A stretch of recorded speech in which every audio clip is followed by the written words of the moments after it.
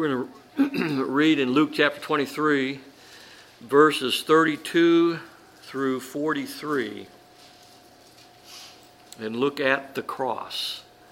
The cross.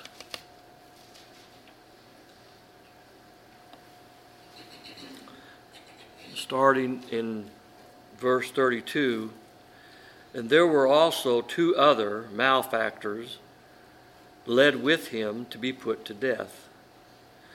And when they were come to the place which is called Calvary, there they crucified him and the malefactors, one on the right hand and the other on the left.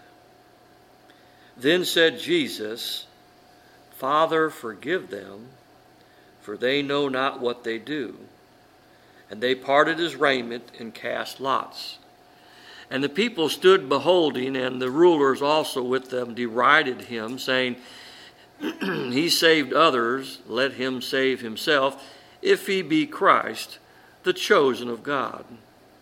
And the soldiers also mocked Christ, coming to Christ and offering him vinegar, and saying, If thou be the King of the Jews, save thyself. And the superscription also was written over him in the letters of Greek and Latin and Hebrew, This is the King of the Jews. And one of the malefactors which were hanged railed on him, saying, If thou be Christ, save thyself and us. But the other answering rebuked him, saying, Dost not thou fear God, seeing thou art in the same condemnation? And we indeed justly, for we receive the due reward of our deeds, but this man hath done nothing amiss. And he said unto him, Jesus, Lord, remember me when thou comest into thy kingdom. And Jesus said unto him, Verily I say unto thee, today shalt thou be with me in paradise. What a scene this is. What a spectacle. Well, the place, as we know of this spectacle, is Jerusalem, the holy city. This is taking place outside the camp or outside the walls to fulfill Scripture. The scene is that of 3 crosses, 3 criminals, 3 insurrectionists against society. Some soldiers, some priests, the Jewish crowd, a gathering to witness an execution. Some weeping women, and those who were watching at a distance. If we have ears to hear this morning and eyes to see, I pray that the lessons to usward, there'll be many. There'll be many if we take them to heart, if we take them to ourselves. There's something of God in this passage. There's something of the Redeemer, of the sinner, of sin, salvation, damnation, heaven. There's some things of earth, of hell. There's something of sin pardoned, sin unpardoned, a soul won, a soul lost, and of Christ received, and of Christ rejected. Let us look at these thoughts and let us glean a few treasures, for these are wonderful things to observe. Now I know not Spurgeon, but I think Pink had his famous The 7 Sayings of Christ from the Cross. Well, there's 6 things that we will look at here, but they're very forthcoming. They're very straightforward. And if anybody has eyes to see and ears to hear, the Lord anoints our hearing as well as my speaking. Hopefully we will glean a few things. The first thing I think we see is man's hatred of God. Man's hatred of God. In every nook and cranny in this text, we behold human enmity, that is hate, towards our blessed Savior. There's malice, there's envy, there's hitting and laughing. Other places and other passages of the Scripture in Matthew and Mark, We see wagging of the head. Unbelief is in full view here. Full view. Is there a spark of love in any of this deriding, any of this derision, any of this spitting upon him? Any view, any spark of love? You would think that there would be a spark of love from man. Man's hatred is what we're looking at. No, just smiting, nailing, hollering to put him away. Crucify him. That's what we see in this passage. That's what we hear in this passage. Why, the very thought of placing Christ between two thieves indicates or belies the thought that he is the chief criminal. There's a criminal, but there's the chief criminal. That's what that speaks up to us. He's the supreme offender. Haters of God, written on the foreheads of each and every one of them there. And if truth be told, it'd be written on our forehead. If we'd be sitting right there saying, crucify him, we'd be right there smacking him, we'd be right there casting lots for his garments. We would be right there, because the first lesson we see in this awful history of mankind is man's hatred of God. But we also see, secondly, God's love to man. God's love to man. Everything from the sinner's point of view tries to drown and quench this abounding love. Matter of fact, you don't have to turn there, but Songs of Solomon in chapter 8 and verse 7 says, many waters cannot quench love. And he was speaking of the cross. He's speaking of the death and burial and resurrection of Christ. Why, and in Romans, which I'll turn there, you don't have to turn there, but in Romans chapter 5 and verse 20, moreover, the law entered that offense might abound. But where sin abounded, and it's abounding here in this scene on the cross, grace did much more abound, that as sin hath reigned unto death, even so grace reigned through righteousness unto eternal life by Jesus Christ our Lord. What patience we see here from the Son of God. What forbearance. What grace. What mercy. Because he says, and this is the passage I was actually going to look at, but it's just too deep for me. I can't comprehend it. Verse 34, then said Jesus, while he's hanging on the cross, while he's being mocked and laughed and belittled by the soldiers, the priests, all these people who are standing around, he says, Father, forgive them, for they know not what they do. Now, several commentaries, and it's the best that I can tell I agree with, this prayer, Christ's prayer is always answered. Always answered. And we see the answer of this prayer on the day of Pentecost, a few days later, when there's also the preaching, and the Lord, and commentators that I saw, they said that a lot of the people that were at the scene in Jerusalem were also there at Pentecost, and the Lord saved many. I don't know whether that's how true that is. That seems to me to be accurate. I don't know about that. All I know is he's being spit upon. He's being, speared. The crown of thorns is planted on his head. They're mocking him. He saved others. If you be the Christ, if you be the Christ, if you be the Christ. And he says, Father, forgive them, for they know not what they do. What love, so large, so free, so overflowing. The tide of divine love overmatching and much more that of human hatred. That of human hatred. And you look around the world today, and human hatred it seems like it's worse and worse. That's okay. Love will win. He's not going to save the world. He's going to destroy this world. But when we finally lay down this garment, this robe, this flesh, and we put on immortality, we will see, like we've never seen before, what happened at the cross. What happened at the cross. Well, thirdly, I think we see God's purpose to finish the work.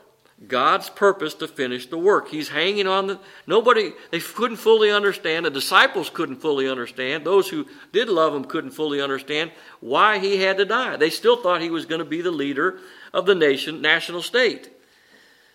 But God will not leave off this grand work, because he says in Luke 24 and in verse 49, he says, "Behold, Christ says, I send the promise of my Father upon you. Tarry ye in the city of Jerusalem until you be endued with the power from on high." That means he was successful. He was successful.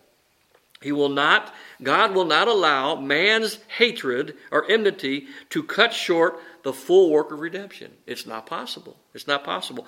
Man will try to cause God to leave his Son as he's on Calvary. But the sacrifice shall be slain, and his soul, says Isaiah, shall be satisfied. He'll see his soul, and it shall be satisfied. So the work will not be cut short. The altar will be erected. Christ, the sacrifice, will be placed in full view on that altar, and he will be seen to be pure, holy, harmless, and undefiled, Hebrews. And not only that, but in Psalm 76 says, "The wrath of man shall praise him." It's hard to believe it, but on this scene in history, this scene as we're reading in the Scripture, God ordained it, God will see it through, and his people shall be saved. He will be successful, and his church will ultimately hear that cry from the cross, "It is finished." And everyone who names the name of Christ, it is finished. As horrible as this scene is, as horrible as man's inhumanity to man, God's purpose to finish the work will be and is accomplished. Fourthly, we see the divine end of his work. The divine end of his work. Look at the saved thief. That's proof right there. Sin abounding, grace much more abounding. This scene, this cross, this Christ is erected for the purpose of saving sinners. Christ's substitutionary accomplishment is for the saving of his people from their sins. Matthew 1:21. This he had to undergo. He had a baptism wherewith he had to be baptized, and he's straight until it be accomplished. It is for today. Today. Jesus said, that man, one thief said, "Lord, remember me." And he said, today. Today. The divine end of his work, we see it in seed. The very first person to be saved after the cross, after he hung on the cross, was a criminal. He shall save his people from their sins. The most vile, the most corrupt, the unworthy. There's one right there. We're right there with them. Right there. Today is the day of salvation. Harden not your hearts. Hebrews 3:15. Today you will be with me. What words to hear. What words to hear from us today. From someone here this morning. Lord, remember me. And here in the heart. Not an audible voice, but from the heart.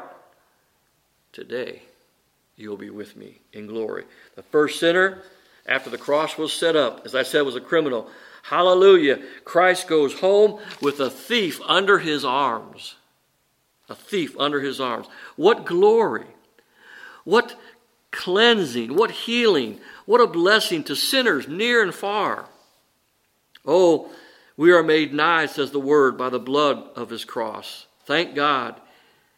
Even in supposed human weakness, Christ hanging on the cross, nailed up there, in his feet and in his hands, his wrists, nailed, yet he still can pluck a poor sinner and receive him unto glory. That's not weakness. That's not weakness at all. He still can pluck the brands from the burning. This is what is seen. This is what is observed. This is what is noted at Golgotha. Do we believe that? Do we believe that today? Is he a weak, effeminate, wimpy Jesus, or is he the all-powerful sovereign who, though he was hung on a cross by wicked hands, get still saved to the uttermost. Them who come to him. Them who come to him. Well, verses, the fifth point, the fifth thought, and the sixth thought, these last two, are very sober, very serious. We see, fifthly, how near a person may be to hell and yet still be saved. How near a person may be to hell and yet be saved. That one thief, he's hanging up there. He's on the other side. He's on one side or the other of Christ. Guilty his whole life. How close to the very brink of hell, yet God in Christ snatched him out. Almost as it were 1 foot in the grave, as we say, he was vile and corrupt. Who can doubt Christ's ability to call, quicken, and save? He was pulled, he was plucked, and into paradise, even with the Master. What free and sovereign grace is shown here. What majestic, redeeming love is seen and experienced here. Today with Christ. May we cry, Lord, save me ere I perish. Now, I'm not saying we always say amongst our circles, if a person is alive, there's hope. But don't wait. Don't wait. Don't presume upon his grace. Don't presume upon his mercy that you'll be a recipient of his mercy because, like Bruce said, your parents or your friends or your neighbors. No. Today, if you'll hear his voice, harden not your heart. One person made a comment, an old writer made a comment about this man being saved. He said this man was saved. Deathbed confessions, people near death, is very rare, but there is one. So we don't lose hope, but there is only one, so we don't presume. Oh, I can choose God. There's more. It's more likely King Agrippa, I'll hear of this matter later, and he never did. That's more what happens. I'll do it when I get this. When I get my studies done. When I get in this job. If I could just get this, it may be too late. That may be too late. That may be your opportunity. It may be today. It may be soon. But it may not be. It will never be on your time frame. It's on God's time frame. So don't put off today or tomorrow what you can do today. Redeem the times. Why? Because the days are evil. This world does not love God. This world has nothing for the believer. This one man said the Lord uses the goats to supply the needs of the sheep, and that's your job.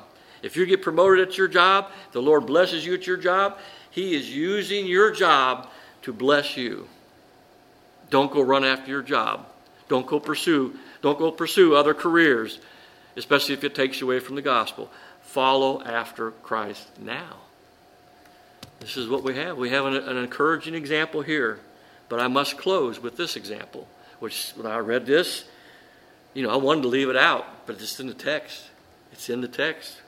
Lastly, for us all hear this today, we see astoundingly how near a person may be to Christ and yet not be saved. How near a person may be to Christ and yet not be saved. The other fellow is as near to Christ as his accomplice, yet he perished. He's just on one side and the other's on the other side.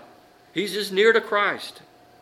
From the very side of Christ, this man sinks into eternity lost.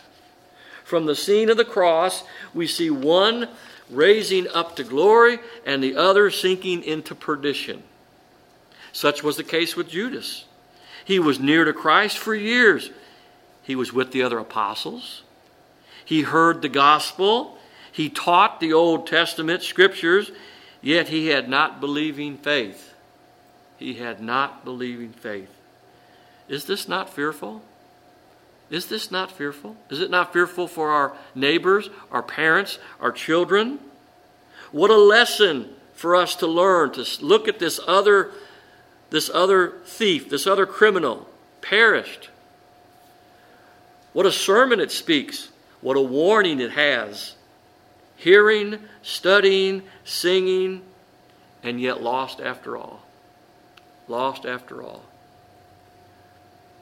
I close. Let us take heed. Let's each one of us make sure it's not nearness, it's not religion, it's not mere contact with the Word, nor taking the Lord's table, not the symbols. It's Christ. I must have Christ or I perish. Ralph Barnard, I've quoted this before, he said, people often hide from God in the church pew. Often hide from God in the church pew. I beseech you. I beseech myself. I encourage you, and I take this warning literally myself. Look at Christ and live. Look and live. Come to Christ, believe on Him, and find rest. It's only by trusting and believing on Him. And I know He gives the ability, but you're not, if you're scared, if you're worried, and you're fleeing to Christ, you're not worried about, you're just wanting to get, you're wanting to get to that city of refuge. Because you know somebody, that the manslayer's behind you, the law's behind you, the scripture's behind you, the judge is behind you. May we look at this passage and thank God this was all in God's plan and all His in control. He didn't slip up. This didn't catch Him off guard.